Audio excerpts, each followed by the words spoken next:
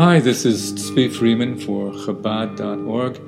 You may have read some of my articles on the site or seen some of my books. But for now, I want you to just sit back and let me turn your world on its head.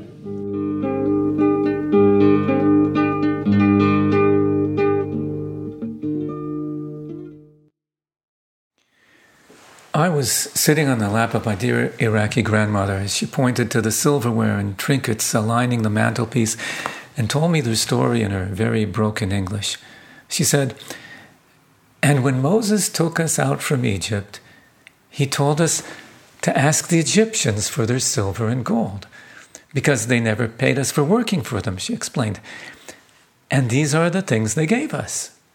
My eyes were fixed on the stubby bronze owl, whose ruby eyes, I had been told, somehow disappeared during our family's sojourn in India. He stood just next to the tall silver Kiddush cup that I use on Friday night to this day.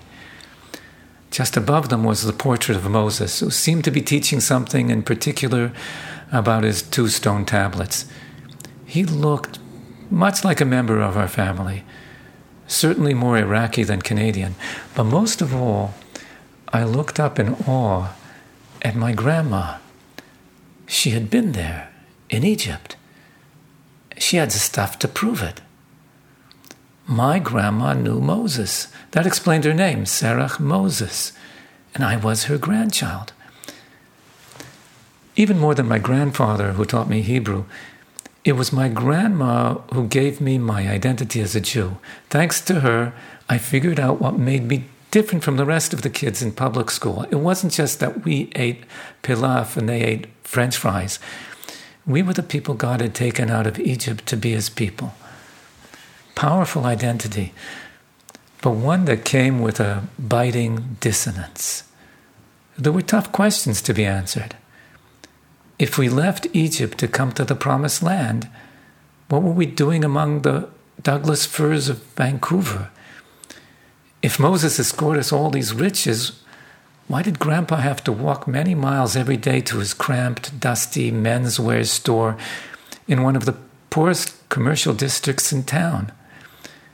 And why did the kid who punched me out at school have to make a point of me being a Jew?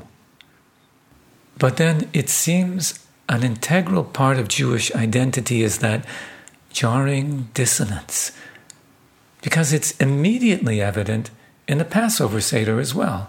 And more than any other experience, it's at the Passover Seder that a Jew establishes identity. There's really no question that the Passover Seder is designed to disrupt our senses. After all, the Haggadah is meant to be told as an answer to a question. And to do that, the Seder presses all our buttons to switch us into questioning mode. In other words, even though Seder means order, and each step of the Seder follows the other in meaningful, logical steps, it's an order of disorder. For example, we wash our hands as though we're about to eat bread, and then we dip a vegetable in salt water. Why? To disrupt the order of things. So someone might ask, isn't this out of order? Or we introduce the matzah by singing, "This is the bread of suffering that our fathers ate in the land of Egypt." Then we cover the matzah.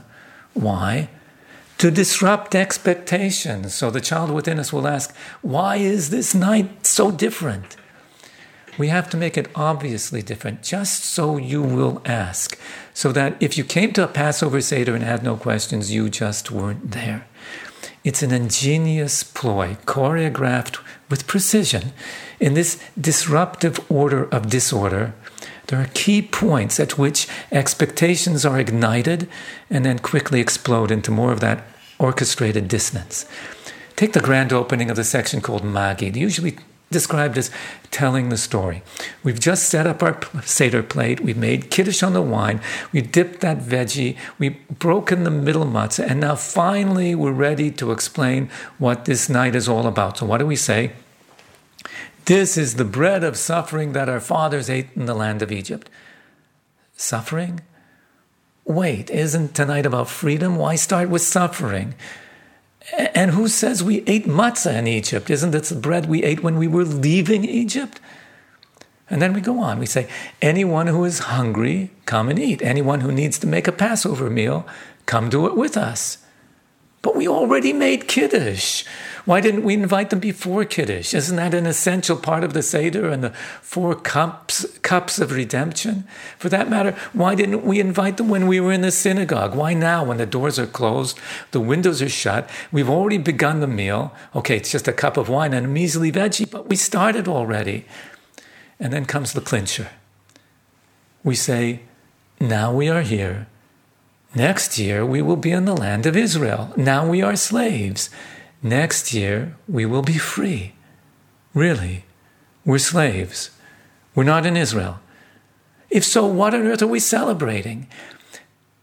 Now tell me you had none of those questions when you said those words last year. Incomprehensible. At the very outset of the Haggadah, we're already introducing facts and notions that entirely disrupt the most basic assumptions of our people's identity narrative and of this holiday. We're slaves. We're still in Egypt. There are hungry and needy amongst us. What happened to the people God took out of Egypt to the promised land to be his people? The dissonance only gets stronger. The child asks 4 questions, and now we can answer. We say, we were slaves to Pharaoh in Egypt, and God took us out from there with a strong hand and an outstretched arm. Okay, we're doing good. This seems to be the unambiguous answer and identity for which we were searching. The problem is that the speaker of the Haggadah seems more interested in enigma than in clarity, so he continues, insisting, and if the Holy One, blessed be he, had not taken our fathers out of there, we and our children and our children's children would still be slaves to Pharaoh in Egypt. Hold on. That was not the deal. Everyone knows that was not the deal. Our great-grandfather Abraham was promised by God that the 4th generation will return here. Our fathers, us, our children, and our children's children, that's 4 generations.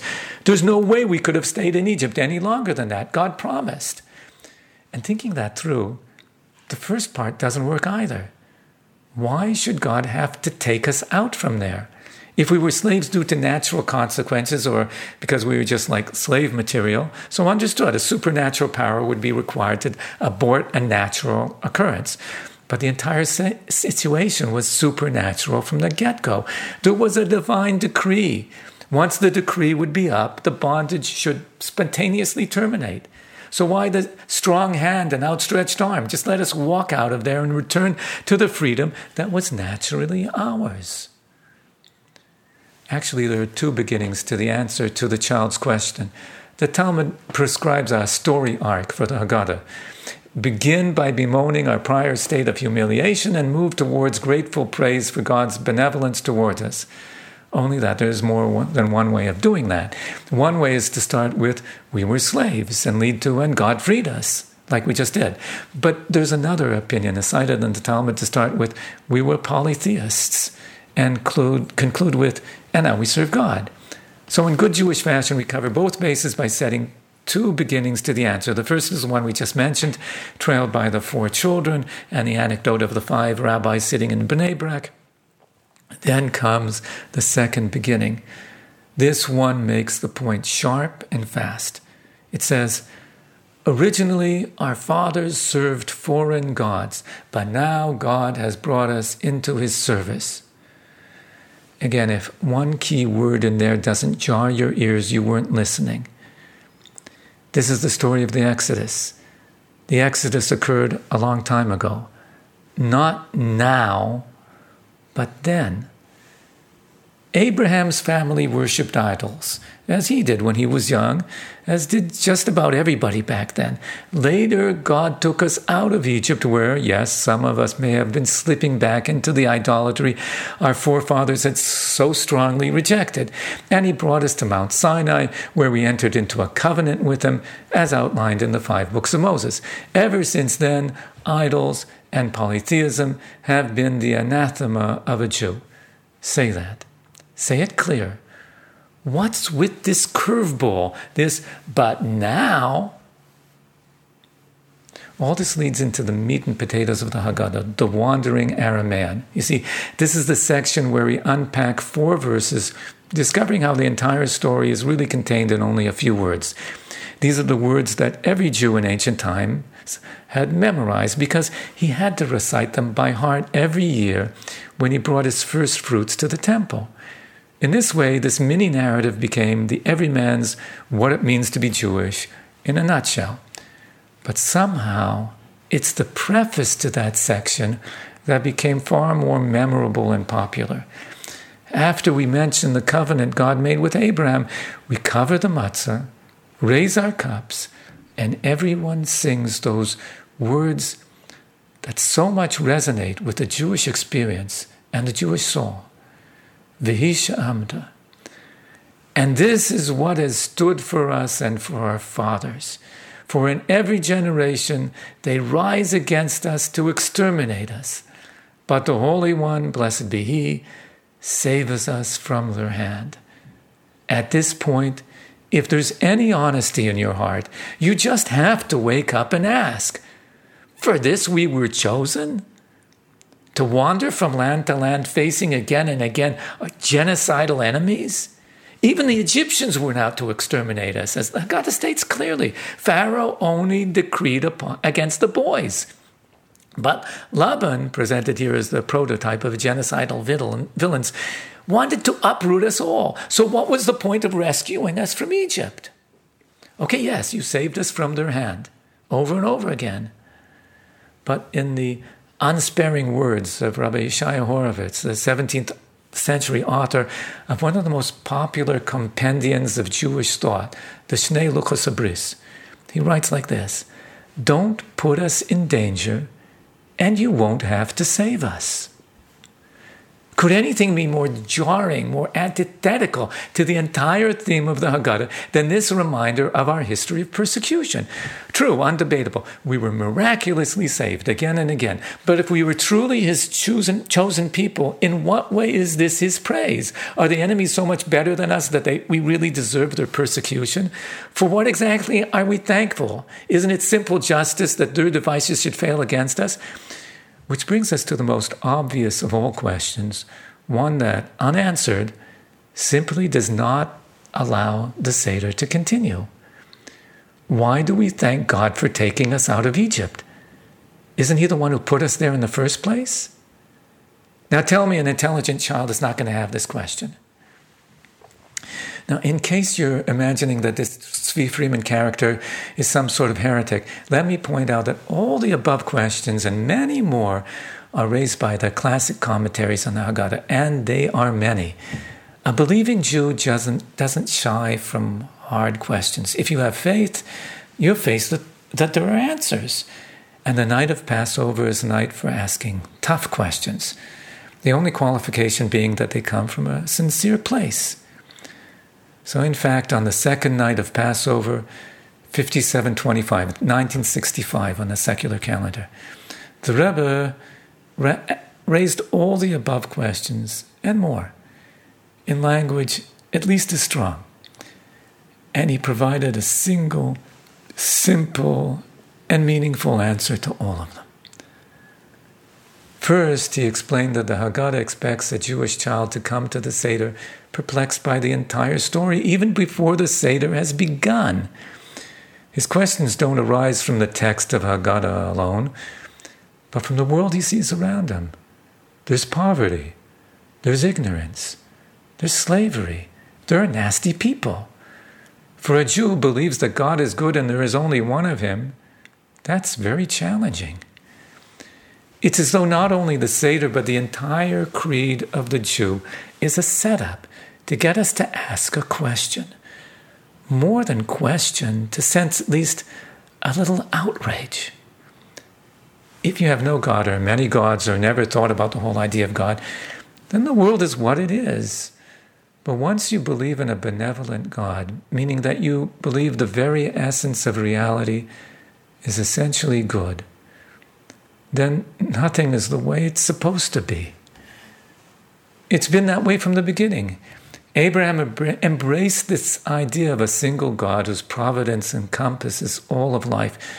He endured challenge and tribulation again and again, faced with situations that flew in the face of all of his convictions.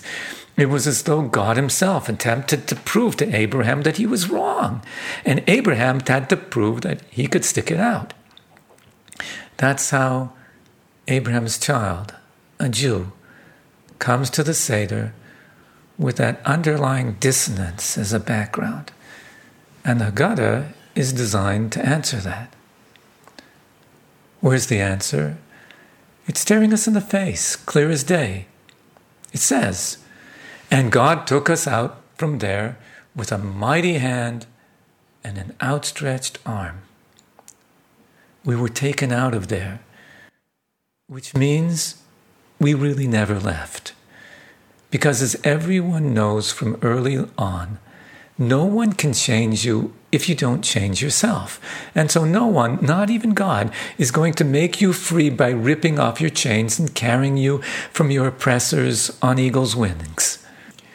So now, why were we so suddenly and swiftly rescued?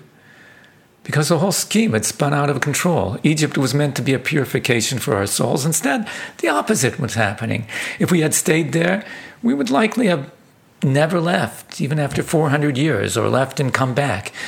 We would just fall back again. Just as the oppression had worsened far beyond anything that was expected, so too the people had sunk much further, infected by the moral deprivation of Egyptian society. That's what it says. And the Egyptians were evil to us. Now, that's how it's translated. The Hebrew words, Rabbi Horowitz writes, don't really read that way. Rather, they read, "And the Egyptians made us evil."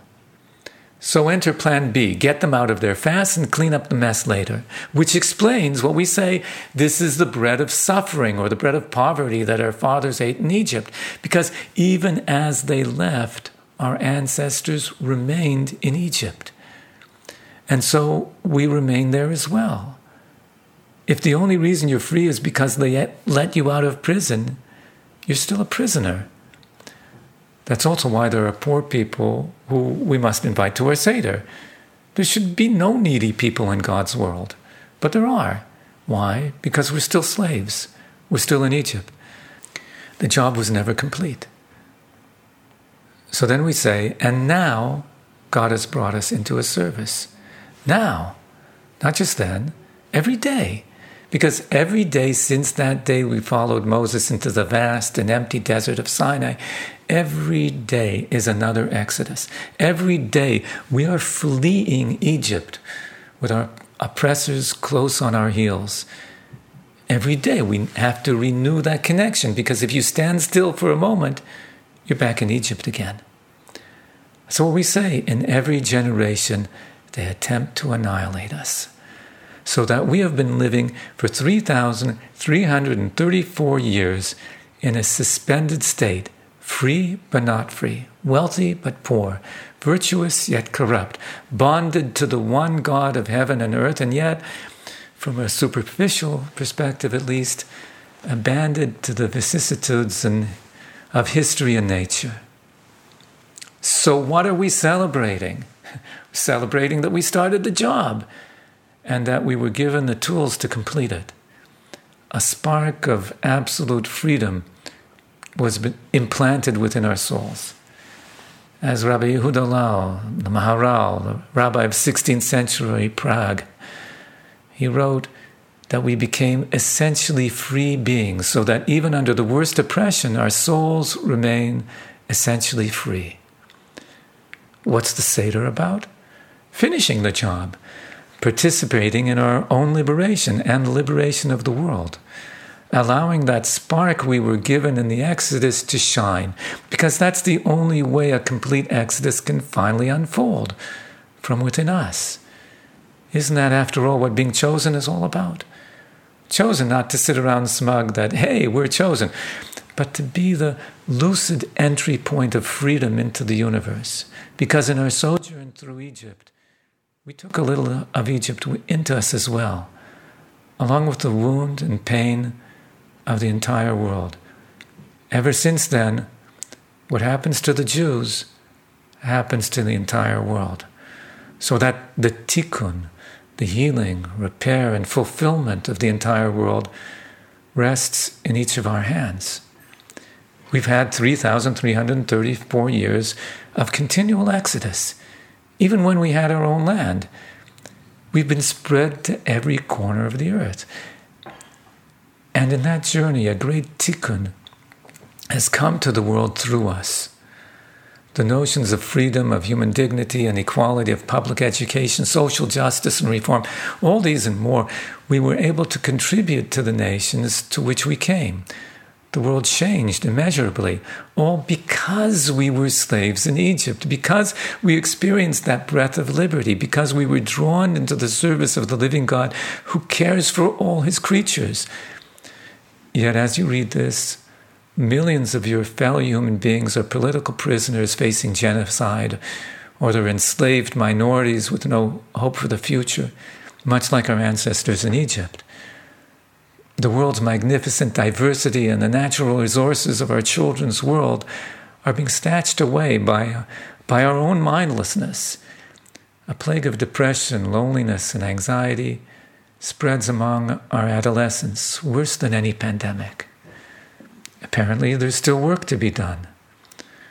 The work begins with ourselves and our own self-liberation, our struggle to bring the light of Torah into our own lives, wherever we may be in the world, and into the lives of all those at our Passover table. Because Torah is our key to liberation. The origin of all darkness in the world is our spiritual bondage, the slavery to our own egos. Torah puts that ego in its place into the service of a higher power. And since Torah is infinite light, we don't need to move mountains to overturn dictatorships. We just need to put the key in the door and let in that light, to participate in our own liberation. And as recent history has shown us, the entire world can change in a day. On the night of Passover, the Haggadah tells us, you have to see yourself as a Jew who is leaving the bondage of Egypt at this very moment, because you are. Only that our predecessors never really left. You are going to leave once and for all. God provides the questions. The answer is up to us. Now back to my grandmother. Her name was Serach. The original Serach, daughter of Asher, is listed in the book of Genesis among those who descended to Egypt with Jacob. The same Serach is also listed in the book of Numbers amongst those who left 210 years later. When Moses sought the bones of Joseph to carry them to Israel, because as Joseph made the children of Israel promise to do so, it was Serach who showed him where they had been sunken into the Nile, which means that for all the days of Egyptian oppression, it was Serach who preserved a tradition of liberation, just like Grandma. The Baal Shem Tov taught, in remembrance lies the secret of redemption. This Passover, tell the story, drink the wine, eat the matzah, and preserve the disruption. We will all be redeemed.